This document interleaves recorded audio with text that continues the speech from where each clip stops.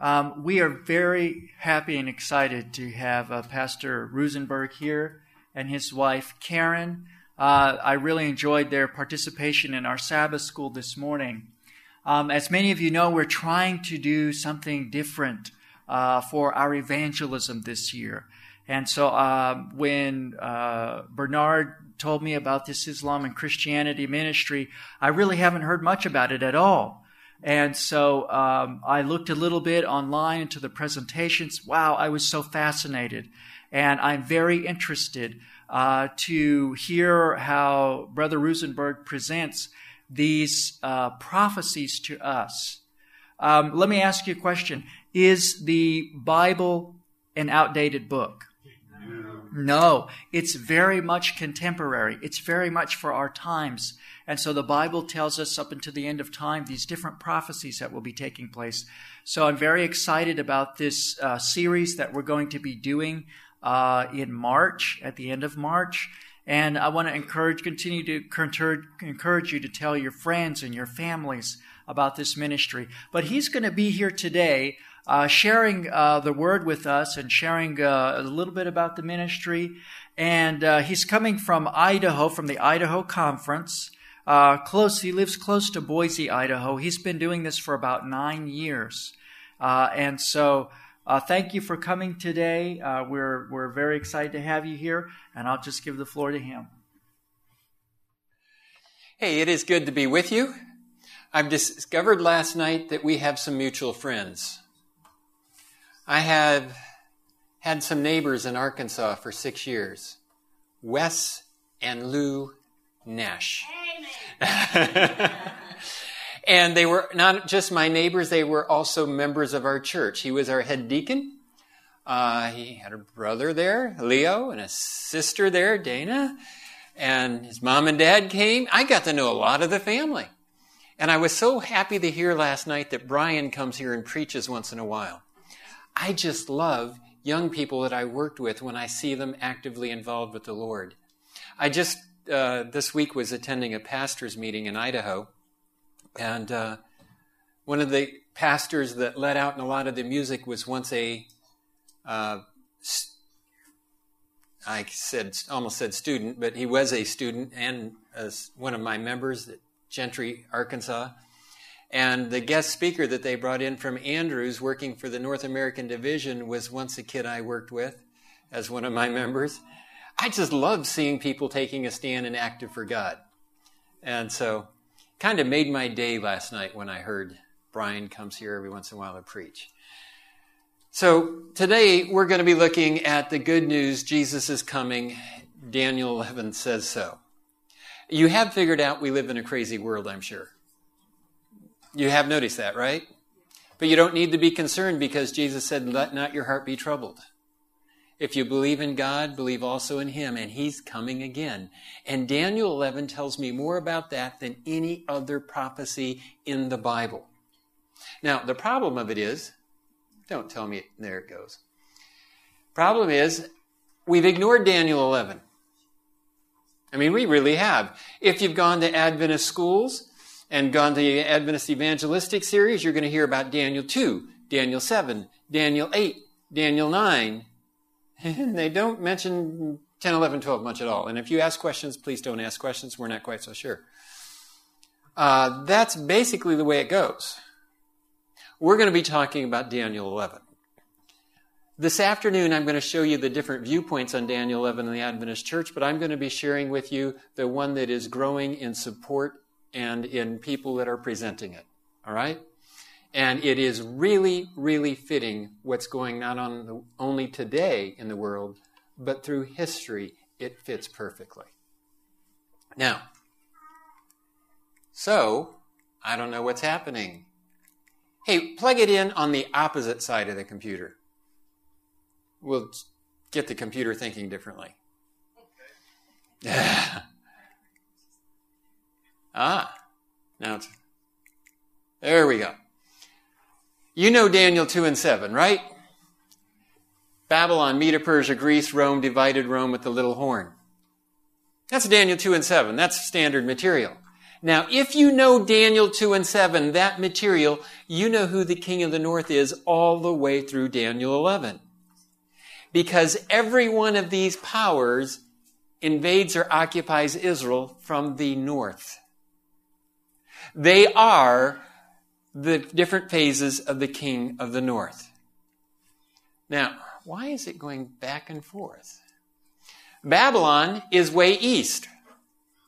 How is it a king of the north? Jeremiah 1 calls it a king of the north because it will enter Israel and Jerusalem from the north.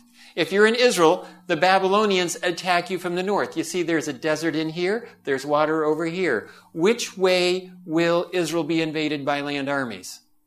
Either north or south. Now you know the simple reason there's a king of the north and a king of the south in Daniel chapter 11. The Medes and the Persians, who Jeremiah also calls an assembly of great nations from the north, because they come in from the north. Then the Greeks come in from the north.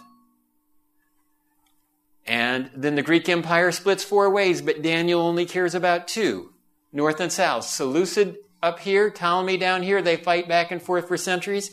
And guess who gets caught in the middle? God's people, right? His Israel. Do you know who the new covenant is with? With Israel. And in Ephesians 2, when you accept Jesus as your Lord and Savior, you become an Israelite. Guess where you're going to get caught? Yeah, right in the middle, right along with them. Okay, and then the Romans come in from the north. Then the Roman Empire breaks up 10 ways, but Daniel only cares about 2 in chapter 11, north and south. And, I got ahead of myself there. Daniel, when the Romans come in, that's in verses 20 to 22. And with the force of a flood, they shall be swept away from before him and be broken, and also the prince of the covenant. And in a flood of emotion, the leaders of Israel said, we have no king but Caesar. And Jesus, the prince of the covenant, was broken for your sins and mine. Let me just tell you this. It was expanded in Daniel chapter 9, and it's all about Jesus. If you knew everything there was to know about Bible prophecy and you didn't know Jesus, would there be a problem? Huge problem. Jesus would come back and said, who are you? Yeah. So what if you only knew Jesus, but you had a good relationship with him? And Jesus comes back and says, welcome home, child. Would that be okay? Yeah. But the best thing is to know Jesus and prophecy. Why? Because prophecy tells you that we're almost there. And it tells you that even though the world's going crazy, God hasn't lost control. He's still able to pull this out. All right? Now, the Roman Empire splits, as I said, 10 ways. The northern part goes Christian, the southern part goes Islamic. And what city just happens to get caught in the middle? Jerusalem. Jerusalem gets caught in the middle. As it still is to this very day. So what I'm presenting to you, that Daniel 11 continues to be, literal or geopolitical all the way through, but at the time of the cross, or time of Jesus, he talked about the fall of Jerusalem. That was a literal fall, wasn't it? But he also applied it to his people of faith all over the world. So there was a localized literal fulfillment, and there was a globalized religious fulfillment. Watch how that fits. It fits from the time of Jesus all the way on. All the place names have both the literal and the globalized. The Sabbath is the day of worship for an Israelite, right? Even an Israelite of faith, the new covenant, God will write his law in our hearts and in our minds. It should include the Sabbath since it's part of it, right? But the king of the north didn't want to be called Israelite or Jewish, so he changed the day of worship from Sabbath to... The king of the south didn't want to be called Israelite or Jewish, so he changed the day of worship from Sabbath to... Hey, can anybody tell me where God's Sabbath keepers just got caught? In Jerusalem or all over the world? You see, If you go to the Philippines, the Catholics control the northern islands, the Muslims the southern islands, and where can a Sabbath keeper get in trouble? Anywhere. Anywhere and everywhere, yeah. I was in Nigeria, speaking up in Boko Haram territory. Anybody ever heard of Boko Haram? It's a radical Muslim group. They like to kill people. And so they had men with machine guns standing in the doors as we presented. And the northern part there is controlled by the Muslims and the southern part by the Christians. And where can a Sabbath keeper get in trouble? Everywhere.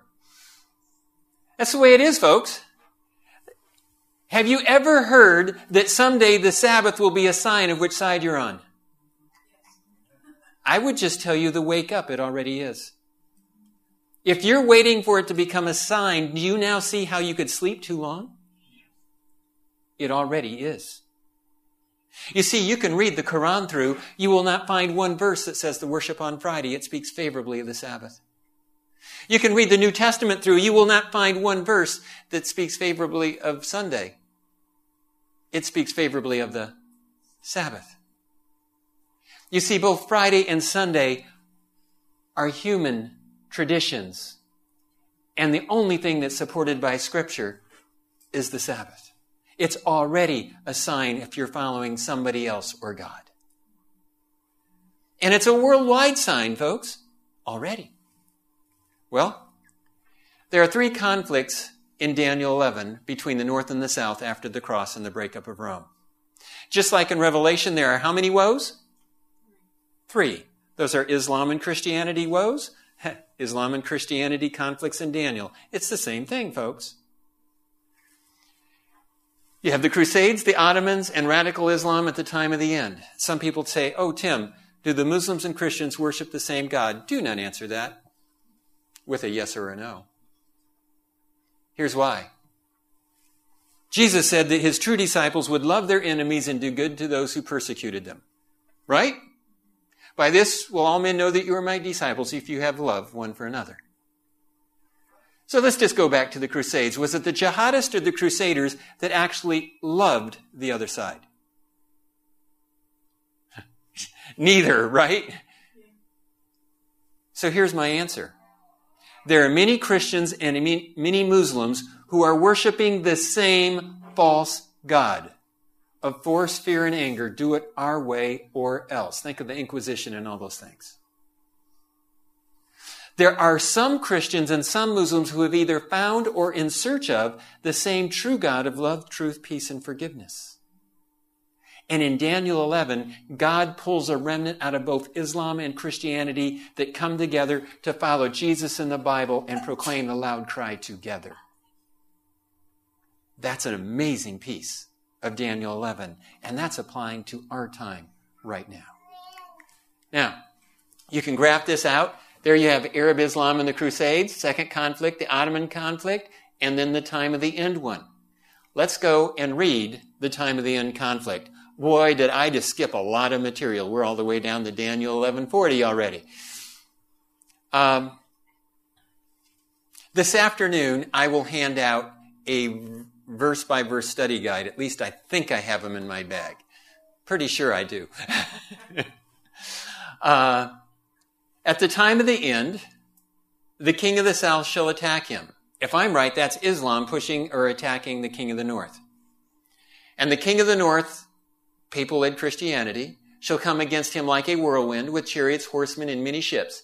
He shall enter the countries, overwhelm them, and pass through relatively fast. The first 2 conflicts took centuries each. The last one won't. By the way, do I know how long a prophetic whirlwind is? No, I don't. It's just going to be a lot shorter than the first 2. All right? He, the king of the north, shall also enter the glorious land, and many countries shall be overthrown, but these shall escape from his hand, Edom, Moab, and the prominent people of Ammon. He shall stretch out his hand against the countries. By the way, that's eastern Jordan. And the land of Egypt shall not escape. He shall have power over the treasures of gold and silver and over all the precious things of Egypt. Also the Libyans and Ethiopians shall follow at his heels. Notice, he is naming place names. And he's given a whole bunch of them right at the end. At the beginning of it, when he said Persia, he meant Persia. When he said Greece, he meant Greece. Every place in the entire book of Daniel, outside of Daniel 11:40 to 43, every time he uses a place name, he actually means that place. And if he means place names literally in every verse outside of these 3 verses, you better have some good information if you want to change these to symbolic. Because it would be totally contradictory to everything else he's ever done. And so I'm going to take them literally, but with a globalized application, just like Israel and everything else from the time of the cross. And by the way, when Jesus gave that application, he linked it to Daniel in Matthew 24. That's the way they interpret Daniel. Okay, so I'm expecting that Egypt will radicalize literally, and it's on the verge of it right now. The last free election was won by the Muslim Brotherhood. So what do we have? We have radical Islam coming out of Egypt. Actually, in the 1920s, 1948, Israel was declared a state, and boy, radical Islam takes off because they have a common enemy, and they get oil money and terrorism and all that kind of stuff comes on the scene. I believe Egypt and radical Islam all over the world will fall. Moderate Islam, Libya and Ethiopia, will follow after the King of the North, the papacy. And there are some Christians and some Muslims, and the Muslims being Edom, Moab, and Ammon, all related to the Abrahamic family. Those within the Islamic world that are truly following the Abrahamic God. Follow Jesus in the Bible, and there you have this loud cry, and then we close. So we have a time of war that gets everyone's attention, a last warning message, and Michael, Jesus, stands up and the judgment's over. If this is all true, folks, we're hanging right on the edge of the whirlwind. I think we've actually entered it. Now, in 2011, I wrote a book published by the Review and Herald.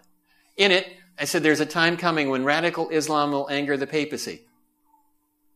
The papacy will get angry and call for war. Papacy had not done that since the Ottoman Empire. The U.S. and their allies would become the enforcer for the papacy. That's Revelation 13. Radical Islam is overthrown. Moderate Islam follows papal-led Christianity, and some Muslims follow Jesus in the Bible.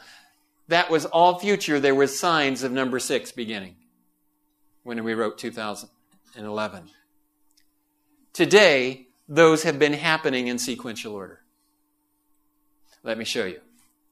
2014, I believe Daniel 11 whirlwind began.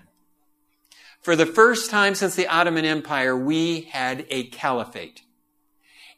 We had Arab caliphates, first conflict, first holy war, the Crusades. Ottoman caliphates, boom, we had a second holy war. The Pope called for the Holy League. And so every time you have a caliphate, you end up with a holy war, called for by the Pope. A caliphate is when there is a Muslim leader that considers himself the global Muslim leader, both politically and religiously. Do you know, like the Pope considers himself a political and a religious global leader? So you have the King of the North, church and state, King of the South, mosque and state. Every time you have both of them, you have a holy war. And the Pope calls for it. Well, so does the other one, but the prophecy is focusing on the King of the North calling for it in all 3 of them. And so 2014, Abu Bakr al-Baghdadi, the self-proclaimed leader of the Islamic State stretching across Iraq and Syria, has vowed to lead the conquest of Rome as he called on Muslims to immigrate to his new land to fight under its banner around the globe. Okay, since he intends to take control of the globe and so does the Pope, do you see why you have a conflict every time they both come on the scene? There's not room for both of these guys on the same planet. But on day 1 of their caliphate, they said they were after Rome. I didn't know it was going to be so obvious. But day 1, they gave their target. It was Rome. The only question left is, how long would it take the Pope to call for war? He hadn't done that since the Ottoman Empire. Do you know that he already did? August 7, 2014. It only took him 5.5 weeks. Pope Francis appealed to world leaders on Thursday to help in the crisis in northern Iraq. After a sweeping advance by radical Islamic State militants forced thousands of residents of Iraq's biggest Christian town to flee their homes, His Holiness addressed an urgent appeal to the international community to take action to end the humanitarian tragedy now underway. He's calling for war. The very next day, Obama says America's coming to help. Remember expectation number 3? The U.S. will become the military enforcer for the papacy. Pope calls for war. Obama says America is coming. Within 36 hours of the papal call for action, the United States began its attack on the Islamic State. That's pretty quick. 36 hours. And America and their allies jumped on it. That should be putting us into the third conflict. The Pope called for war, and the U.S. supplied the power. You should be heading in the end-time events. Then, some of the media were saying, the Pope didn't really mean he wanted military action. He wanted humanitarian action. And then you have a whole bunch of papal ambassadors that come out and say, the Pope wanted war. The Holy See's ambassador to the United Nations, Silvano Tomasi, this weekend supported U.S. airstrikes aimed at halting the advance of Sunni Islamic State militants, calling for intervention now before it's too late.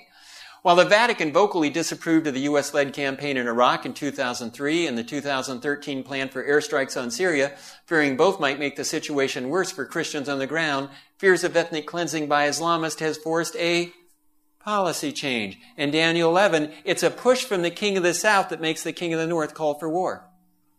What was the reason for the policy change?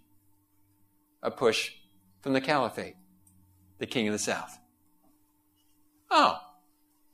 But because Adventists weren't watching Daniel 11, very few of them noticed. Jihadi John started calling Obama the dog of Rome, as did the Islamic State. Why would the U.S. be the dog of Rome? Let's see. The Pope says sic 'em and the U.S. bites. Pretty much the U.S. is the enforcer for Rome already, folks. Already. In an unusually blunt endorsement of military action, and this is again, that's a Catholic news site. They don't hide from their endorsement of this one. The Vatican's top diplomat at the United Nations in Geneva has called for a coordinated international force to stop the so-called Islamic State in Syria and Iraq. He said the joint statement originated with Russia, which traditionally sees itself as a protector of Orthodox Christians in the Middle East. Russia has not been for years atheistic. Putin considers himself the protector of Orthodox Christianity in the Middle East. And so you have this joint statement of an expanded military coalition to take out the caliphate with Russia and the Vatican.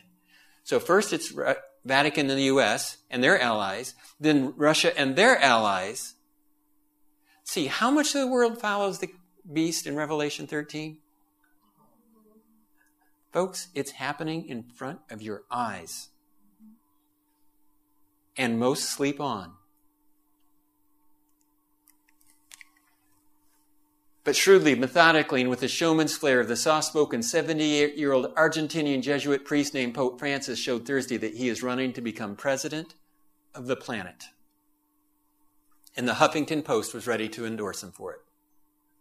Let's see. At the time of the Crusades, the world followed the Pope because they were afraid of Islam. At the time of the Ottomans, the world followed the Pope because they're afraid of Islam. At the time of the end, the world will follow the Pope because they're afraid of 3 conflicts, 3 woes. It's really not that difficult, folks.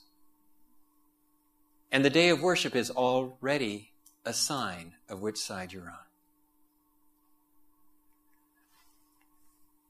I don't think this wave can stop, said Sonia Licht of the International Center for Global Transition. The global north must be prepared that the global south is on the move, the entire global south.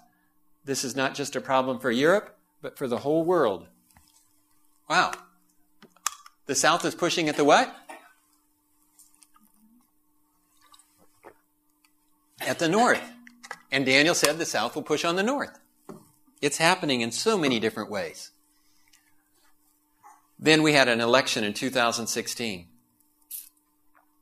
The point is, this is now President Trump, then candidate Trump. He was asked about radical Islam.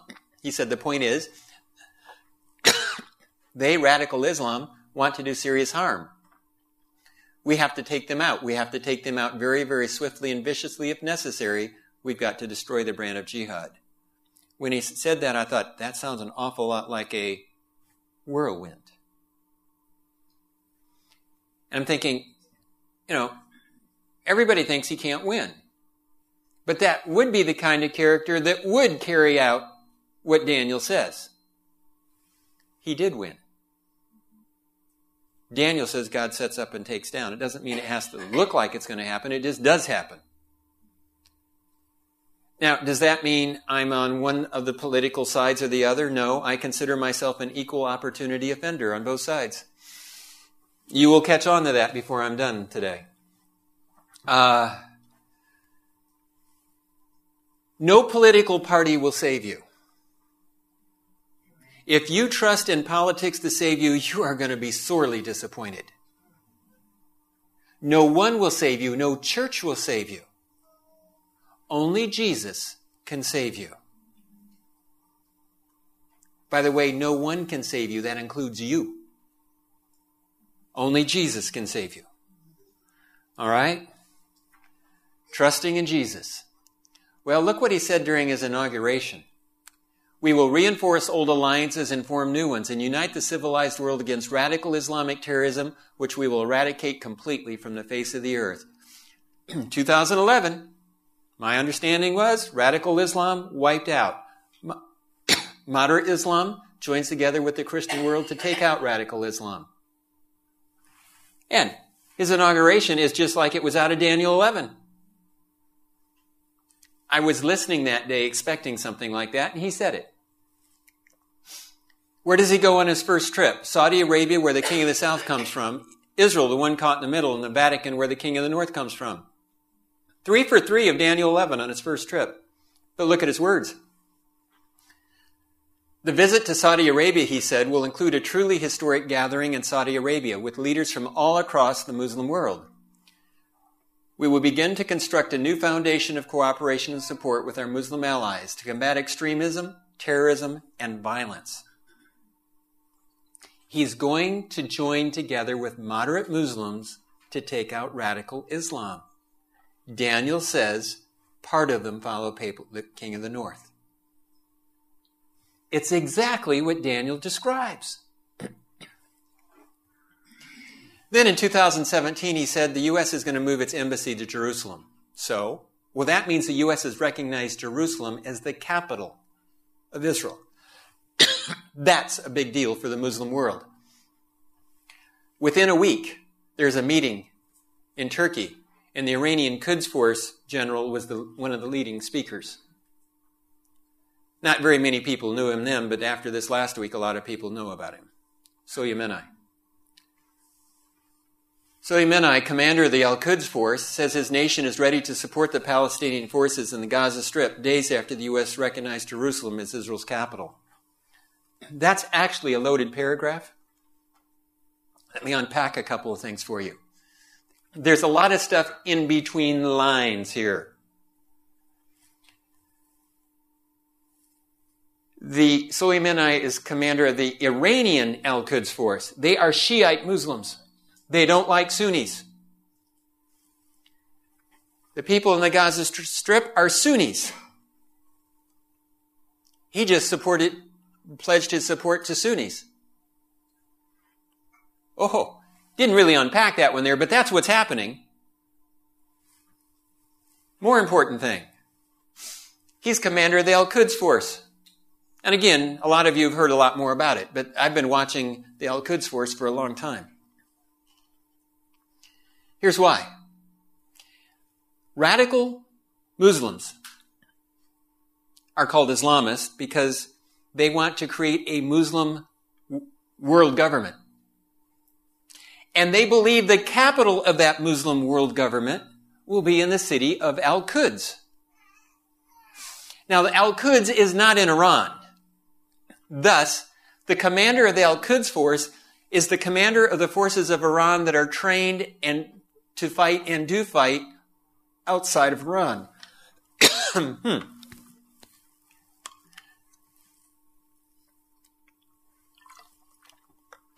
I have a little catch. Something popped into the little flap in my throat. And anyway, so they're trained to fight outside of Iran with the goal of setting up the world capital of Islam in the city of Al-Quds. Just a simple question. How many of you know where that city is?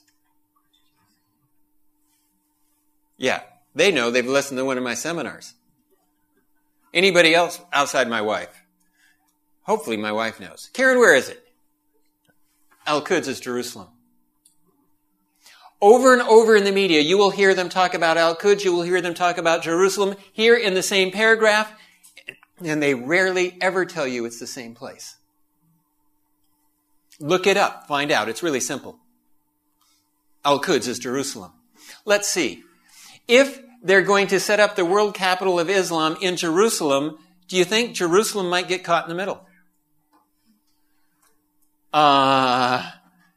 Folks, what Daniel predicted is basically unavoidable in our world today. This is not some kind of long shot. This is in-your-face reality when you see what's going on. Saudi Arabia's powerful crown prince Mohammed bin Salman has described Turkey as part of a triangle of evil along with Iran and hardline Islamist groups. Well, he's naming countries. Islamist groups, that includes Al-Qaeda, Boko Haram, the Islamic State. These are the government actors, countries. These are the non-government actors. They just want to set up, they all want the capital of Islam in Jerusalem. This is the triangle of evil. The Saudi prince also accused Turkey of trying to reinstate the Islamic Caliphate, abolished nearly a century ago when the Ottoman Empire collapsed. In this triangle, they are trying to promote the idea that our duty as Muslims is to reestablish the Caliphate. The glory of Islam is in building an empire by force. We have no duty anymore to fight to spread Islam, but in the triangle of evil, they want to manipulate Muslims to tell them their duty as Muslims requires the establishment of a Muslim empire. I believe the Palestinians and the Israelis have the right to have their own land, but we have to have a peace agreement to assure the stability for everyone and to have normal relations. You now have a major Muslim leader that says Iran, Turkey, and the Islamists are evil. And he is friendly with Israel. He is joining with Israel and the United States to fight against the Islamist. That's exactly what Daniel describes. It's a battle to the death already. The Islamists have tried to kill him, and he's killing them. May 14, 2018, the U.S. Embassy was opened in Jerusalem. Oh, that's not just any day, folks. That is a very special day. May 14, 2018 happens to be exactly 70 years to the day from the founding of the modern nation of Israel. What does that mean? Take a look at this coin. This is a coin from the group that is ready to rebuild the temple on the Temple Mount, is Jewish group. This is a coin that they would make as their temple coin or their temple shekel kind of idea for paying your offerings at the temple. The man in the background is Cyrus the Great. The man in the foreground, Donald Trump. Why is he so special to them? After 70 years of captivity, Cyrus the Great says Jerusalem is yours, and they rebuild the temple. After 70 years of statehood, Trump says Jerusalem is yours, and they believe they will rebuild the temple there now. Oh, yeah. They view Trump as a Cyrus the Great type character. And what do American evangelicals think of Trump? They call him a Cyrus the Great type character. Oh, wow. We live in very interesting times. Then, through the last year and a half, 2 years, there's been a war of words with Iran, if you hadn't noticed. Trump warned Iran's Rouhani, threaten us and you will suffer, because Iran likes to say they're going to wipe out the big Satan, the U.S., and wipe Israel off the face of the earth, the little Satan. Evidently, Trump was tired of it. He told them, threaten us and you will suffer. They answered with a picture.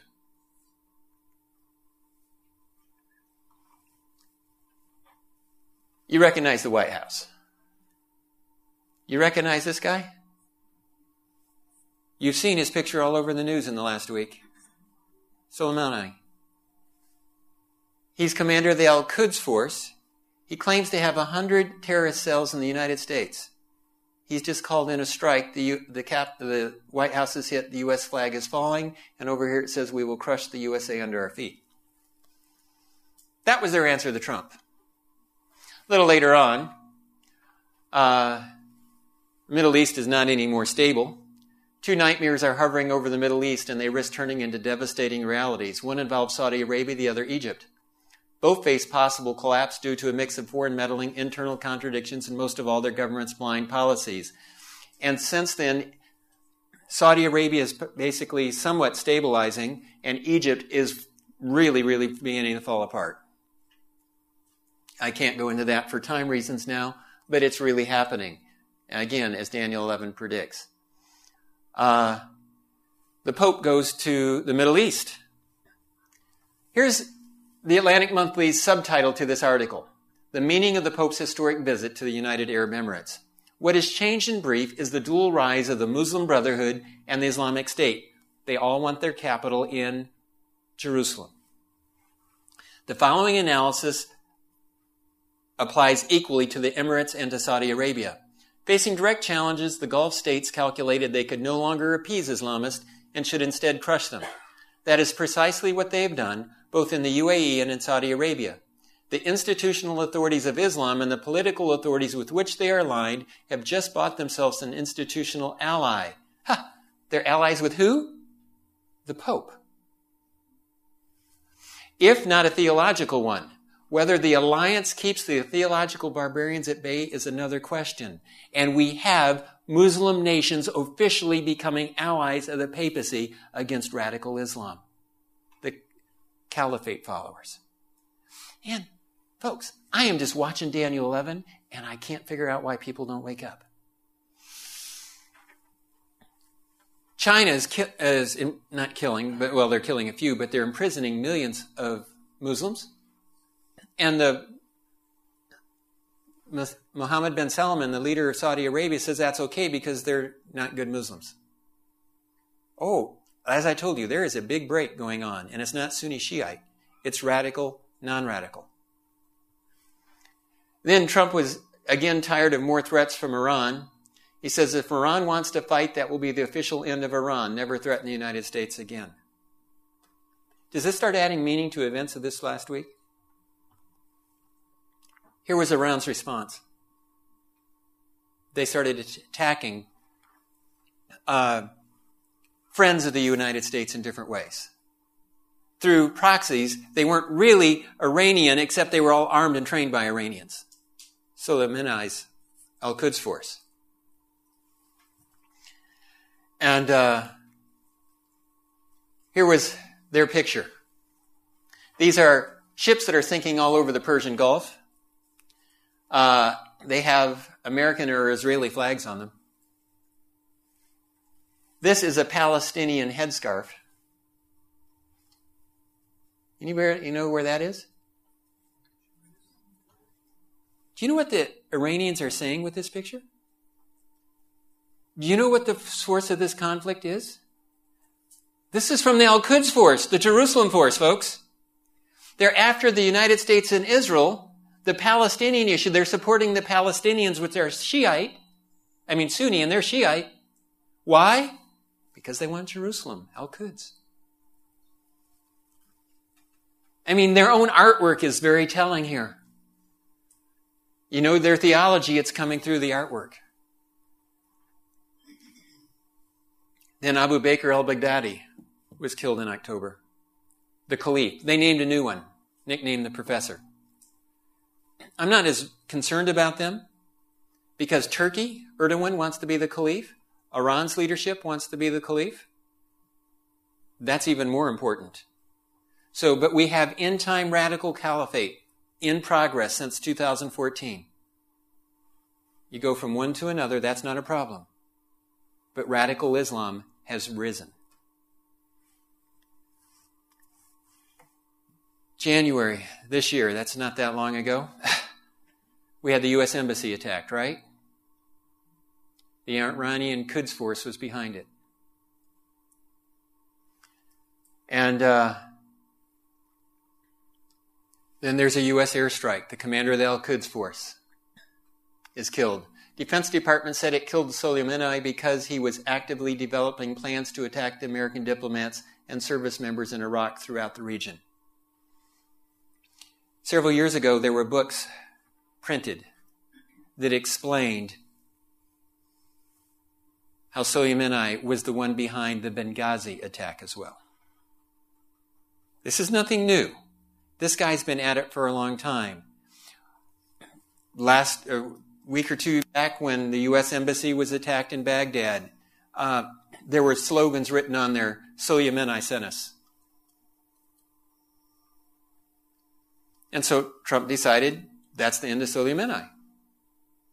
And he died. It also accused Soleimani of approving the attacks on the U.S. Embassy in Baghdad earlier this week. Soleimani led the paramilitary Revolutionary Guards, or Jerusalem Force. AP finally came out and said it. I didn't see it in any of the other news stories, but in two of AP's stories, they said Al-Quds or Jerusalem Force.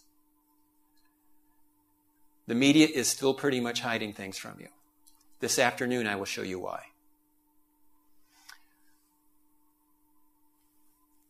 Ayatollah Khamenei made a rare appearance at a meeting at the government's National Security Council to lay down the parameters for any retaliation.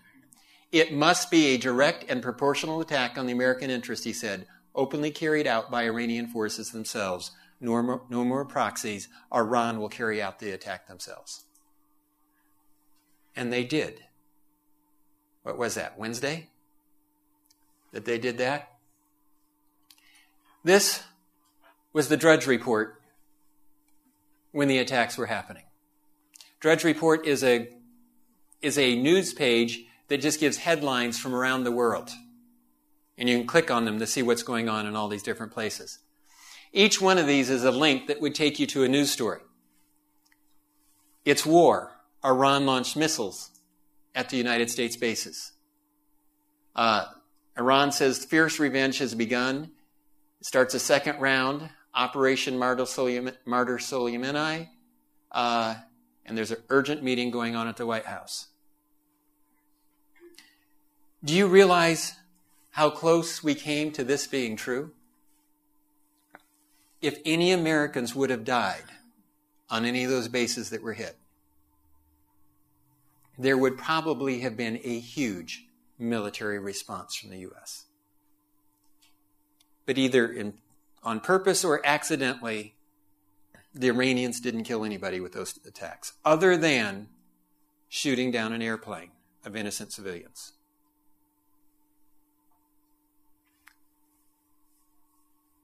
It's kind of like the Cuban Missile Crisis. It came really close. But I have a question. Does radical Islam still want Jerusalem? Yeah, that hasn't changed in the slightest. What appears to have changed for a moment is Iran decided now may not be the time to push any further. But you need to know one more thing about their theology. They believe that the final holy war will be won by God and Islam will conquer the world, but it will happen in a time of chaos, and they believe they have to start the chaos. They don't have to be able to win it, they just have to start it, and God will win it for them. And so anything like this, it doesn't mean that they're going to stop because they think they're going to lose. One of these days, if they think they can pull it off and cause enough chaos, they will go for it. They're just trying to gain a little more power before they go for the chaos. Here's their goal. If it's Iran that leads it, if they can get a war started in the Middle East that is about Israel and Gentile crusaders in the Middle East, then the Sunni Arab Muslims will join them to conquer Jerusalem, Al-Quds. That's what they're really after. And so that risk continues, if not greater. So we're hanging right here on this conflict, and once it blows, it could be done really, really fast, like a whirlwind, as it says. Then you have this greatest evangelistic of all time. But news from the east and the north shall trouble him. Therefore he shall go out with great fury to destroy and annihilate many. And he shall plant the tents of his palace between the seas and the glorious holy mountain. Yet he shall come to his end, and no one will help him. News from the east and the north. The good tidings come from Edom, Moab, and Ammon, from the east. These are the ones that escape. It comes from the north. God has a remnant out of Babylon, the king of the north, doesn't he? Revelation, God calls this remnant out of papal-led Christianity. God calls this remnant out of Islam, those that are coming together to form his true Israel. And guess where they're going to get caught? In the middle. If there's a battle between radical Islam and papal-led Christianity, if you love both sides, where are you going to be? In the middle. Ever had some good friends of yours go through a really messy divorce? What happens to you if you love both of them and support both of them? Oh, it's not a very fun place to be, is it? That's what's going on in our world. So here's what I see. Radical Islam goes down. God's people take a stand for him. And then Jesus stands up. You see, he gets the world's attention, gives them the last warning message, and only then does he close the judgment. That's a God of love that doesn't want to surprise anybody by the close of the judgment. He wants everybody to have all the information they need to take a stand. Now, very quickly, I'm going to cover Ellen White in this. Some people say if Ellen White did not explain a future conflict between Islam and Christianity, it has no prophetic importance. Ellen White, one of the three primary founders of the Adventist Church. No prophetic importance. She didn't say that. That's what some people say. Here's what she said. I think that has more credibility. The time has come for who? Daniel to stand in his lot. Oh, the phrase stand in his lot? Daniel chapter 12. You know, 11, 12, the prophecy we don't focus on too much? The time has come for the light given him to go to the world as never before. If those for whom the Lord has done so much will walk in the light, their knowledge of Christ and the prophecies relating to him will be greatly increased as they near the close of this earth's history. 1899, according to Ellen White, did we understand all there is to know about Daniel? No. There to be a great increase in Daniel, right? In understanding it. And it has, the hint is, it's that last part when he stands in his lot. So get this. In 1899, she's already written the book Great Controversy. That last bit is not in her book. It's not in the pioneer's writings. Where are you going to find it? Daniel, that last part. There's going to be a great increase. She said this, I was shown the inhabitants of the earth, the utmost confusion, war, bloodshed, privation, want, famine, and pestilence were brought in the land. As these things surrounded God's people, they began to press together. Suffering, perplexity, privation caused reason to resume its throne. There seemed to be a little time of peace. Notice, God's people are sleepy. They're all involved in their stuff, their sports, and everything else. What's he going to do to get their attention? It's going to be a lot of trouble. Here's what I'm telling people. Do you like your stuff? Then use it to share the gospel or you're going to lose your stuff. He's going to get your attention. And once he gets your attention, there's a little time of peace so you can do the work that you're supposed to do. Once more, the inhabitants of the earth were presented before me. And again, everything was in utmost confusion. Strife, war, and bloodshed, with famine and pestilence raged everywhere. Other nations were engaged in this war and confusion, and then men's hearts filled them for fear. That's what happens when Jesus comes. So take a look. You have a time of war that gets people's attention. You have a time of peace to give the loud cry, the last warning message. Michael stands up. You have the 7 last plagues, and Jesus is there. That matches what she said. 2 more references. The God who gave Daniel instruction regarding the closing scenes of this earth's history will certainly confirm the testimony of his servants as at the appointed time they give the loud cry. All the messages are given from 1840 to 44 are to be made forcible now, for there are many people who have lost their bearings. The messages are to go to all the churches. The message was given, and there should be no delay in repeating the message, for the signs of the times are fulfilling. The closing work must be done. A great work will be done in a short time. Remember, he gives us a short time to do our work. A message will soon be given by God's appointment that will swell into a loud cry. Then Daniel will stand in his lot. She's got that there again. To give his testimony. So this last part of Daniel is going to be a part of a repeat of the Millerite 1840 to 44 message. And it's going to happen while stuff is happening in front of our eyes. Okay, what does she mean by 1840 to 44? This is great controversy. At the very time specified, Turkey, which was Islamic, through her ambassadors, accepted the protection of the Allied powers of Europe, and thus placed herself under the control of the Christian nations. The event exactly fulfilled the prediction. She's talking about Josiah Litch predicting the fall of the Ottoman Empire in 1840, and it happens. All right? She goes on. When it became known, the fulfillment of what Litch said, multitudes were convinced of the correctness of the principles of prophetic interpretation adopted by Miller and his associates, and a wonderful impetus or power was given to the Advent movement. Men of learning and position united with Miller both in preaching and in publishing his views, and from what? 1840 to 44, the work rapidly extended. Let me unpack that for a moment. 1840, you have a fall of Islam. It gives power to a prophetic movement, the Millerite movement. It proclaims the judgment and the coming of Jesus, but Jesus didn't come.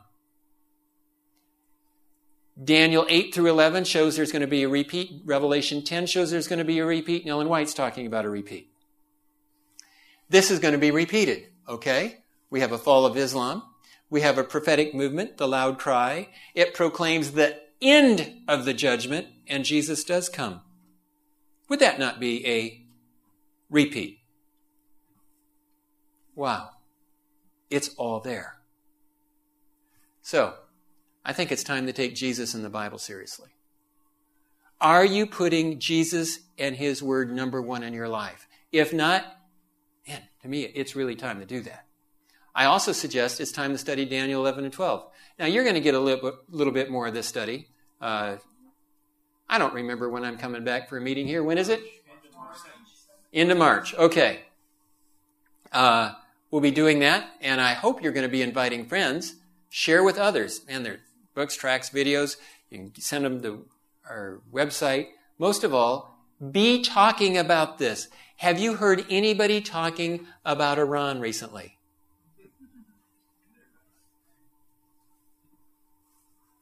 If you haven't, where have you been?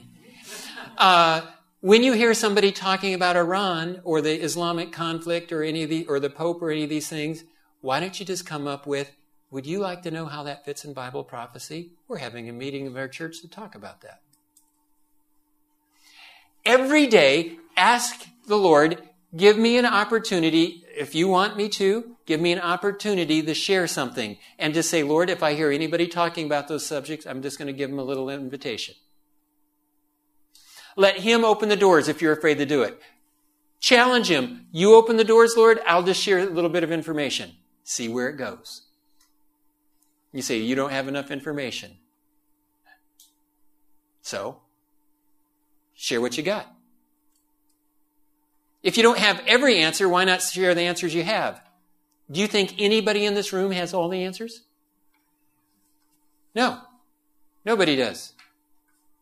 Do you know what I know? When I share what I know and I get challenged by something I don't know, it's God telling me what to look into next. That's just the next thing to learn. So that's good news too, so go for it. Also, I think it's time to be praying.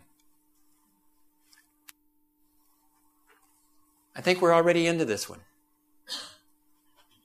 Then the loud cry, the greatest evangelistic opportunity of all time, and Michael stands up. Starts putting a new twist on some things, doesn't it? People ask me, how long is this whirlwind going to last?